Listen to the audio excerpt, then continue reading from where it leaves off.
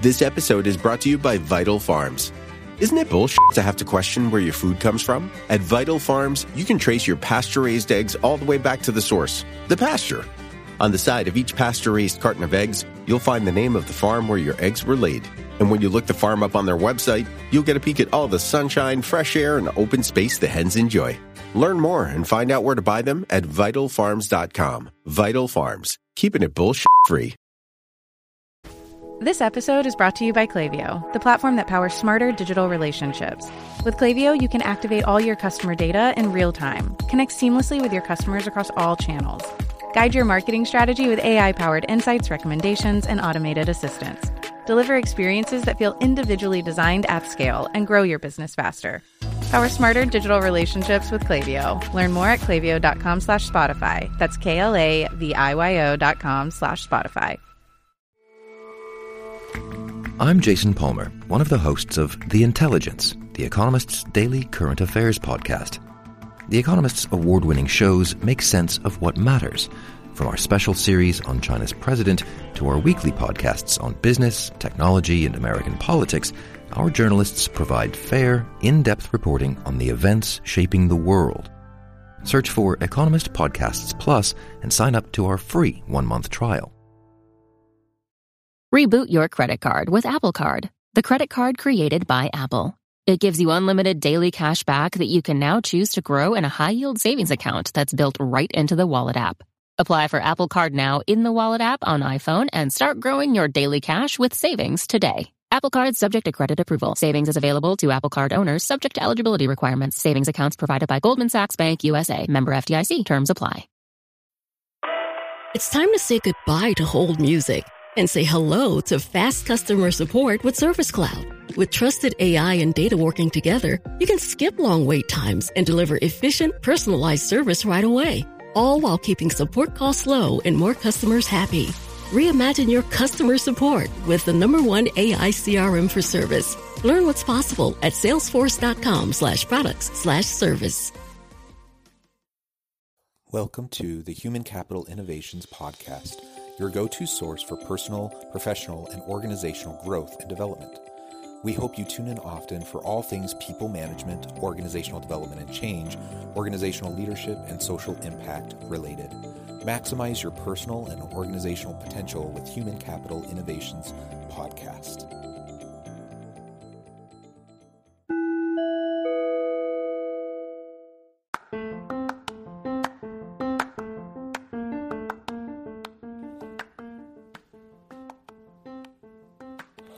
Welcome to the Human Capital Innovations Podcast. In this HCI podcast episode, I talk with Daralyse Lyons about demystifying diversity and embracing our shared humanity.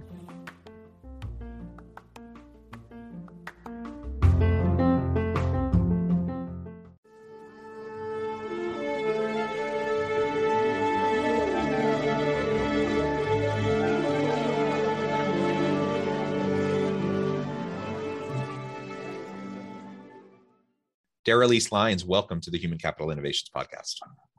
Thanks so much for having me, Jonathan. It's great to be here. Yeah, it's a pleasure to be with you, and I'm super excited to have a nice conversation around diversity, equity, and inclusion. And today we're going to be talking more about your book, Demystifying Diversity, Embracing Our Shared Humanity, which I think is just a lovely title. I'm really excited to unpack that with you and to learn more about your approach in your book. As we get started, I wanted to share Daralyse's bio with everybody. Daralyse Lyons is a journalist, an actor, and an activist. She has written more than 24 full-length books, a handful of short stories, and countless articles, performed in various plays and in improv comedy shows. She is a member of the National Association of Black Journalists and a summa cum laude graduate of NYU with a double major in English and religious studies and a minor in history. After writing an award-winning children's book, I'm Mixed, about embracing her multi-ethnic heritage, Daralyse found her passion and her purpose educating others about the need to embrace all aspects of themselves. She then went on to create the Demystifying Diversity podcast and to write the book, Demystifying Diversity, Embracing Our Shared Humanity. She works tirelessly as a full-time DE&I expert and inclusivity strategist. What an amazing background. And it's just so lovely to have you back on the podcast. Anything else you would like to share by way of your background and personal context with listeners before we dive on in? Oh my gosh, yeah. So it's so great to be back. I'm really excited to be here. I think because podcast is an audio journalism, platform, and people can't see me. They might not know that I'm biracial, which I think is an important part of why I do this work and what I bring to this work in terms of my own experiences. My dad is Black, my mom is white. And being able to sort of exist in that space of multiple overlapping identities has allowed me to be comfortable, right, in the space between binaries that I think real diversity, equity, and inclusion work requires us to investigate. So I think that would just be the only thing I would add. Yeah. Well, that's wonderful. And it's always wonderful to have guests on the podcast who have diverse backgrounds. And I think particularly when we're talking about DE&I stuff, I think it's also important. I feel like I'm an ally. I like to talk about these topics. It's one of the things I'm passionate about, but it's not lost on myself that I'm a white dude. So, sometimes I'm a little hesitant to speak out because I want to, give a platform and voice to others who probably have more of a right to speak up on these sorts of issues. Anyways, it's a pleasure to have you, and I'm excited to explore. Oh, well, thank you. And, Jonathan, I'm so glad that you brought that up, because I think there are many people who struggle to speak out on behalf of others because of their identities, right? And in your case, you mentioned being a white man and, feeling like, oh, do I really have a right to speak? But I think one of the ways that we're going to be able to change this world of bigotry and discrimination is for people to begin to use their voices within their communities, right? And there are certain communities that you might have access to that I might not have access to, or someone else might not have access to. And so I really would encourage people who are listening to this of all identities to speak to the people where you have a sphere of influence about this work and why it matters, because there are doors that I'll never be able to get through. And that's, hopefully one day that will change, but it's never going to change if people of all identities don't speak about the things that really matter. Yeah. Very good point. And, I, like you said, I wish we were in a world where access wasn't an issue, where everyone could truly contribute and be heard and have their perspectives appreciated. And we're not there yet. There's still a lot of work that has to be done. And to your point also, I know so many, like I do try to speak up about these topics, even though sometimes I feel like I'm navigating, in a space that it's a little uncomfortable, but it is important. But I have lots of friends and colleagues, other white men, for example, straight, white, cisgendered men who are, they're terrified of speaking up because they're convinced they're going to say all the wrong things. They're going to stomp on people inadvertently and just hurt people when their intention is to help. And my answer to that is, I get it. Like sometimes I put my foot in my mouth. I just say the wrong thing.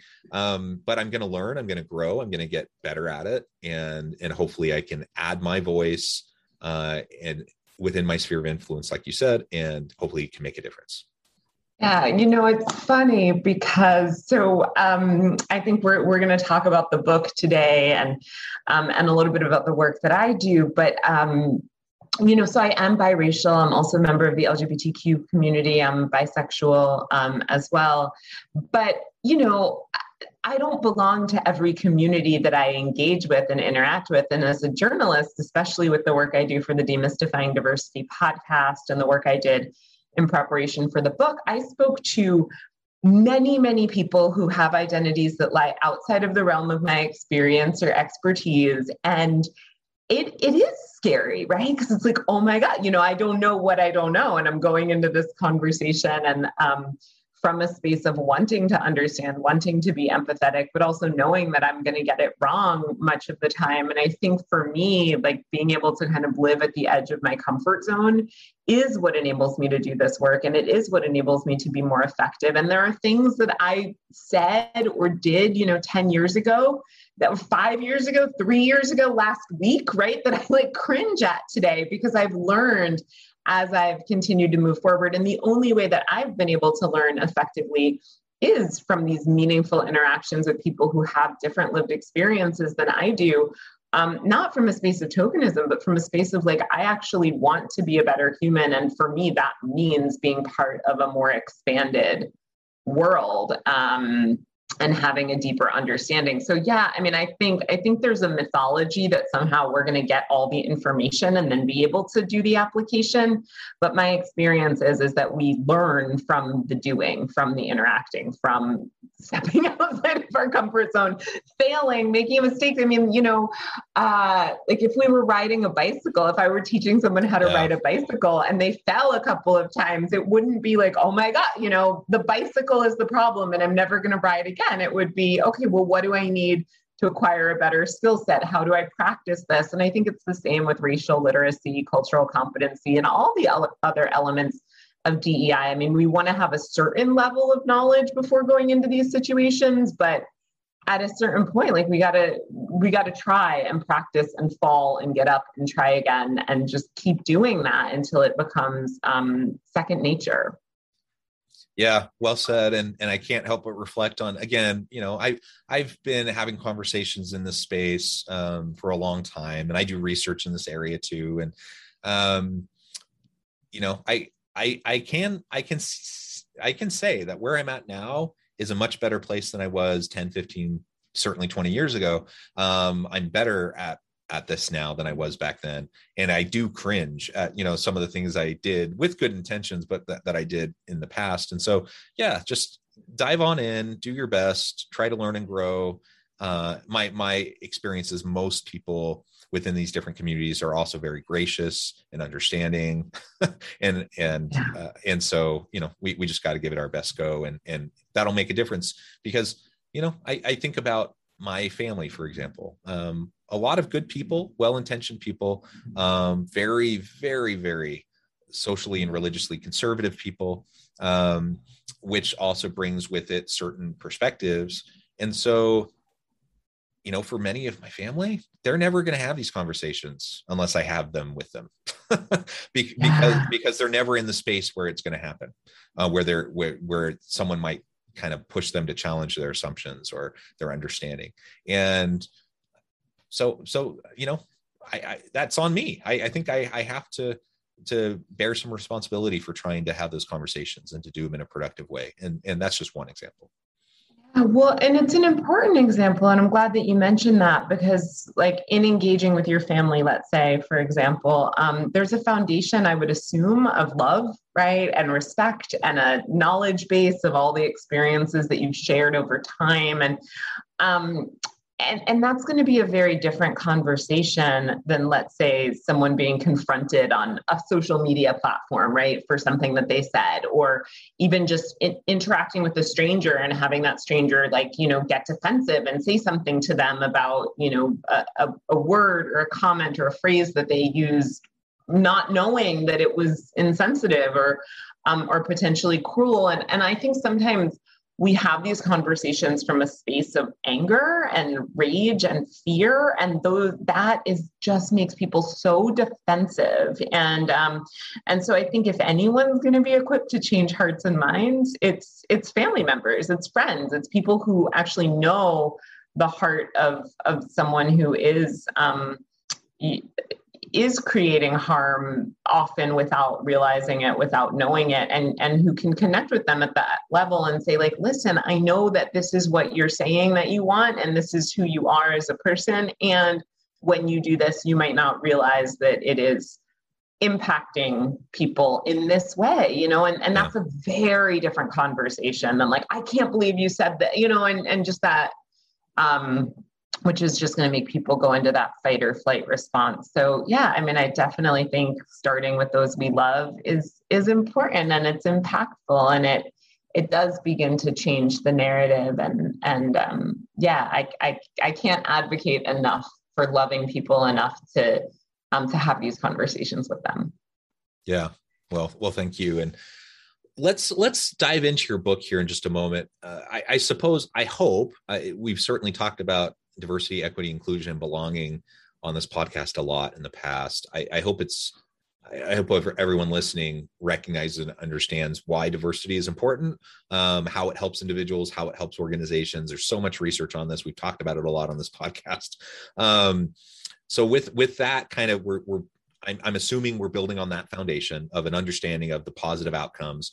Why is DE&I work important to you? Why did you write this book? We'll start there, and then we can start to go into and unpack your book a little bit. Yeah, sure. So when I began working in the DEI space, I really had a personal attachment to it because of my upbringing, because I wasn't seeing a lot of people who are biracial, such as myself, claiming that, right? Or like being able to talk about the richness of that experience or the issues that come with that experience for some people. And so I started doing work on race and looking at some of the systemic roots of racism. At that same time, I was also doing work interviewing Holocaust survivors and doing work with individuals with disabilities. And I realized that systems of oppression and suppression, and I also have a background, I'm in recovery many years from an eating disorder. And so I realized that there's a lot of different things that systemic issues that really place people in positions to be harmed, to be wounded, to be victimized. And so I wanted to do something that was bigger than just me, right? And so my business partner at the time and we got together and we formed the Demystifying Diversity podcast. And I started interviewing all these people. I think I did 128 interviews for season 1 and, about a wide range of topics pertaining to diversity, equity, and inclusion.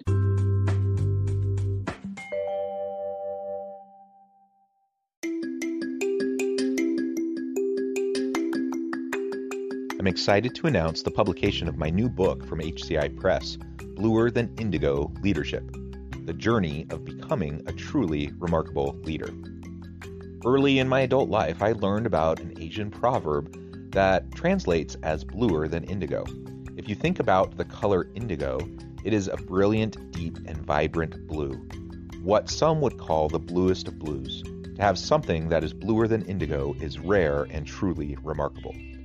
Contrary to popular myth, there is no one-size-fits-all or cookie-cutter approach to effective leadership. There's no silver bullet, no secret sauce, no go-to model that will solve all of our problems. The truth is, great leaders have all had their unique strengths and flaws, and have all had to discover and then pave their own distinctive path in their life's journey to fulfill their leadership potential. Bluer Than Indigo Leadership will help you discover your own path and explore those ordinary, everyday actions that will help you respond to an uncertain future and produce extraordinary results for individuals, teams, and organizations.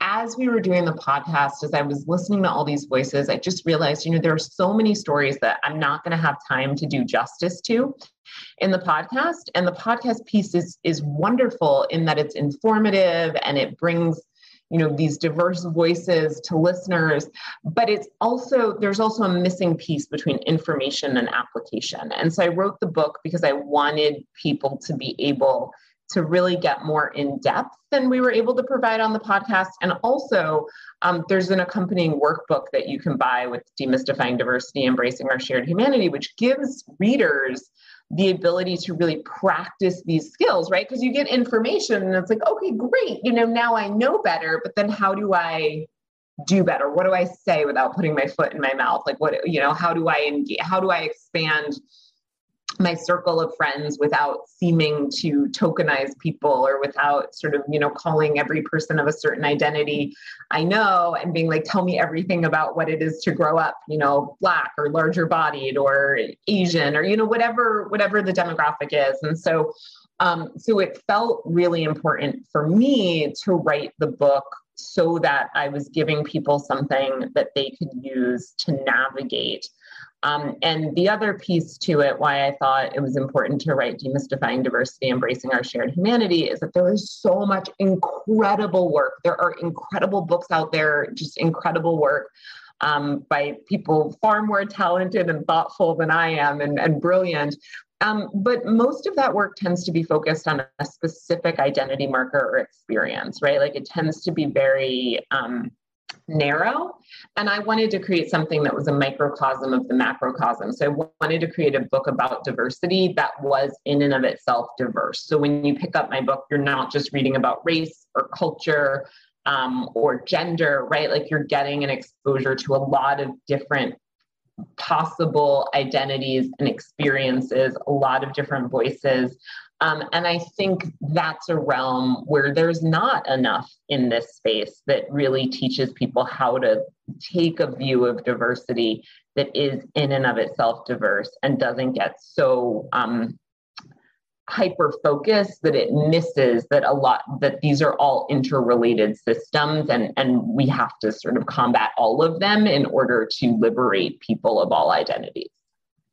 Yeah, well, I appreciate that you shared that. I was actually just in another DE&I conversation earlier this morning where we were talking about kind of the layers of diversity. Some people talk about the diversity wheel and concentric circles, and the more obvious visual forms of diversity versus, you go out into these concentric circles and you get deeper and deeper into who the person is. But there's still lots of diverse elements there. And it's super important for us to consider all of those aspects and not just get stuck on some of those outward manifestations of different diverse backgrounds. Maybe can you speak to that a little bit more? Because it seems like that's an approach that you're taking in your book. Yeah, absolutely. And I frame it a lot as visible and invisible diversity. Like, for example, neurodiversity is one that people might overlook, right? They might not recognize that someone learns differently or perhaps has a disability or, because it doesn't show up to the viewer, to the outside observer.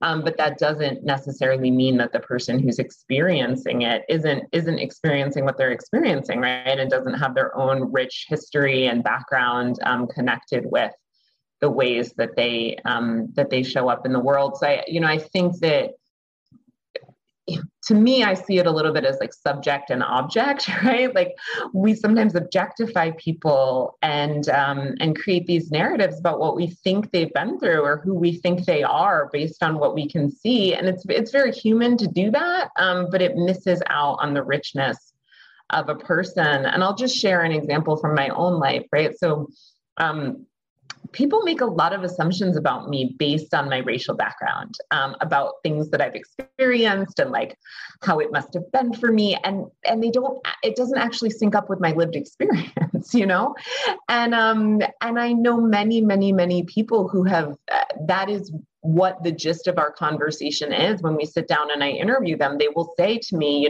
I am blank identity, fill in the blank here. And people assume because of that I am, and they'll list all the things that people assume, and they'll say, and the reality is, this is who I am. And then they'll tell me an entirely different narrative about who they are and how they show up in the world. And I think we miss out on who people really are when we project our assumptions and our biases onto them. And the only way to dismantle that is to get to know people for who they are. And that can't happen if we live in these little silos of communities where we're interacting only with people who look like we do, who've been to the same schools, who, have the same experience. So we have to like widen our exposure in meaningful ways, not just scrolling through Instagram and seeing photos of people, but like meaningful interactions. And that's where we realize, I think that's where I've realized, like, oh my gosh, we all have the same feelings. We all suffer from shame. We all have hope. We all have joy. We all love the people that we love and want the best for them. We all want to, have our basic survival needs met. Like we're not we're not fundamentally different. And yet at the same time, our differences matter. And so how do we live in that dichotomy and hold that dichotomy and create that space for people? So I think that was a very long answer to your question, but I could stand on my soapbox and talk about this for hours. Hopefully some of that made sense. Yeah. Yeah. Well, and I think you raise a really important point about projecting. I suppose that's human nature. We all do it, despite our best intentions. And you're right. The only way to stop is to recognize we're doing it and to just listen, to just get to know the people that you're interacting with, and to just stop assuming that you know or understand until you've just like been with them and listened. Active listening, not like listening with an agenda of like, I need to be able to check the box that I now have, a friend in this category, in this category, in this category. And sometimes it's so interesting because all of this space can be uncomfortable. And I find even people with good intentions, because of the discomfort, they start to lean on these narratives because they're familiar, right? And so that can ease some of the level of complexity or discomfort that they might feel.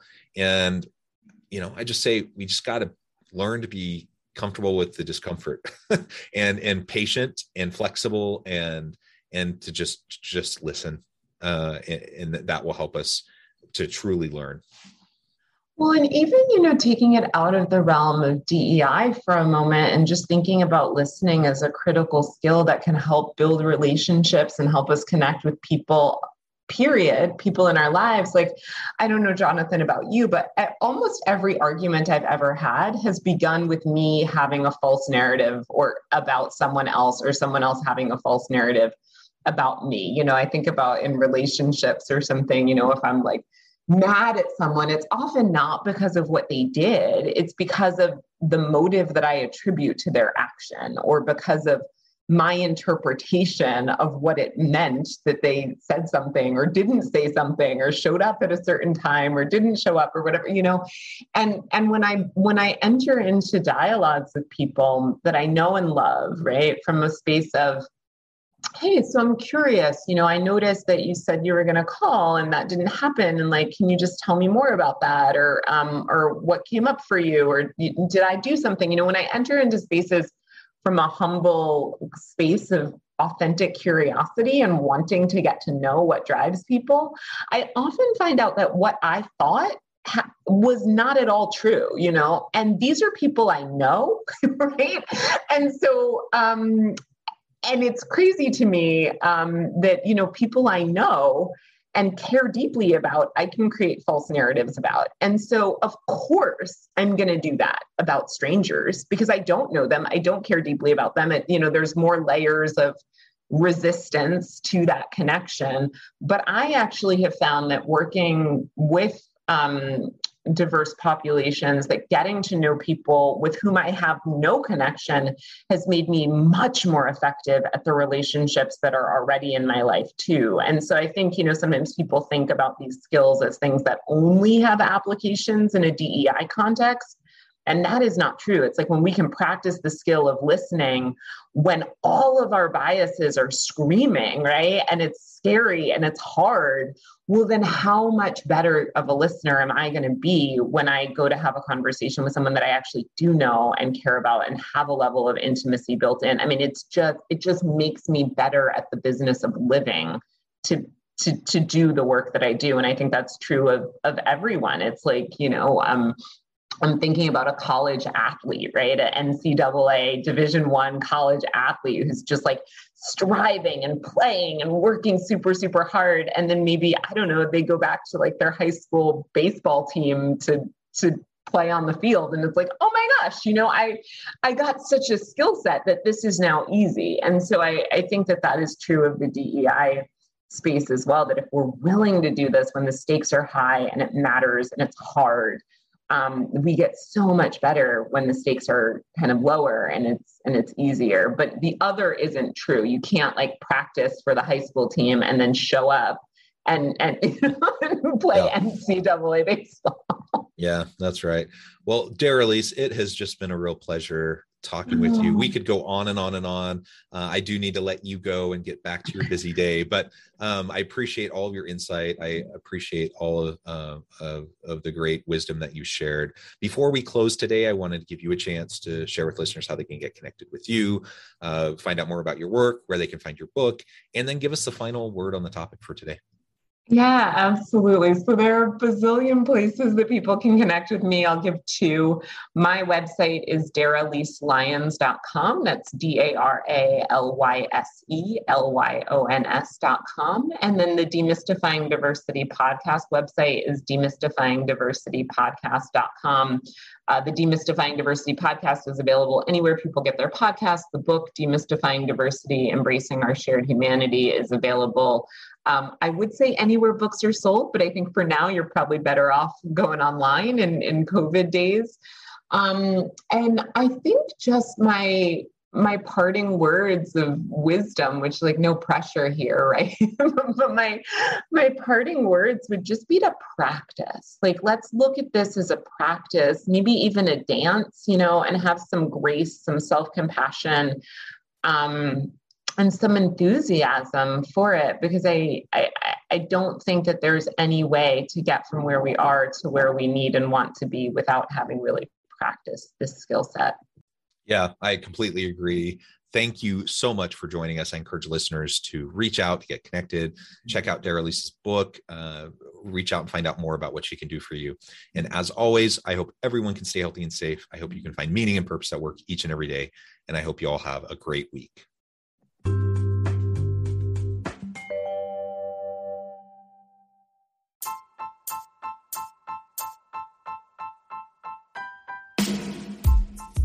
The alchemy of truly remarkable leadership.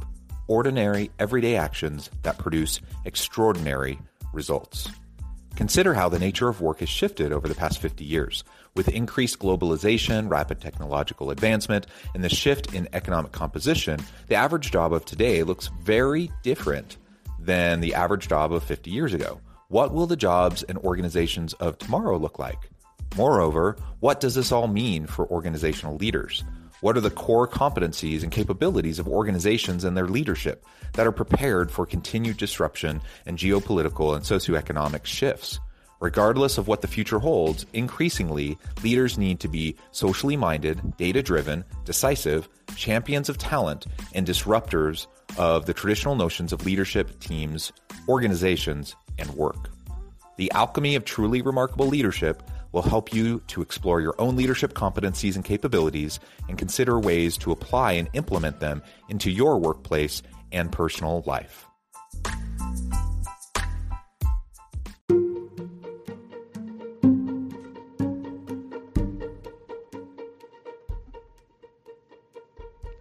Check out Human Capital Innovations magazine, Human Capital Leadership. Human Capital Leadership is a free, interactive e-magazine with the mission to help individuals, leaders, and organizations find innovative approaches to maximize their human capital potential. We publish issues quarterly in August, November, February, and May. Take a look at the latest issue and let us know what you think.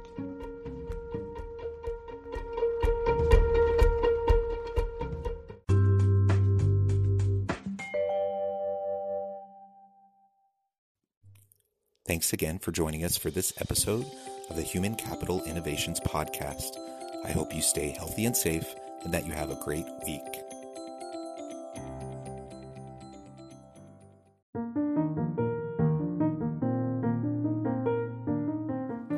Check out our new weekly LinkedIn newsletter, Alchemizing Human Capital, exploring industry trends via original research and interviews with executives and thought leaders from across the globe.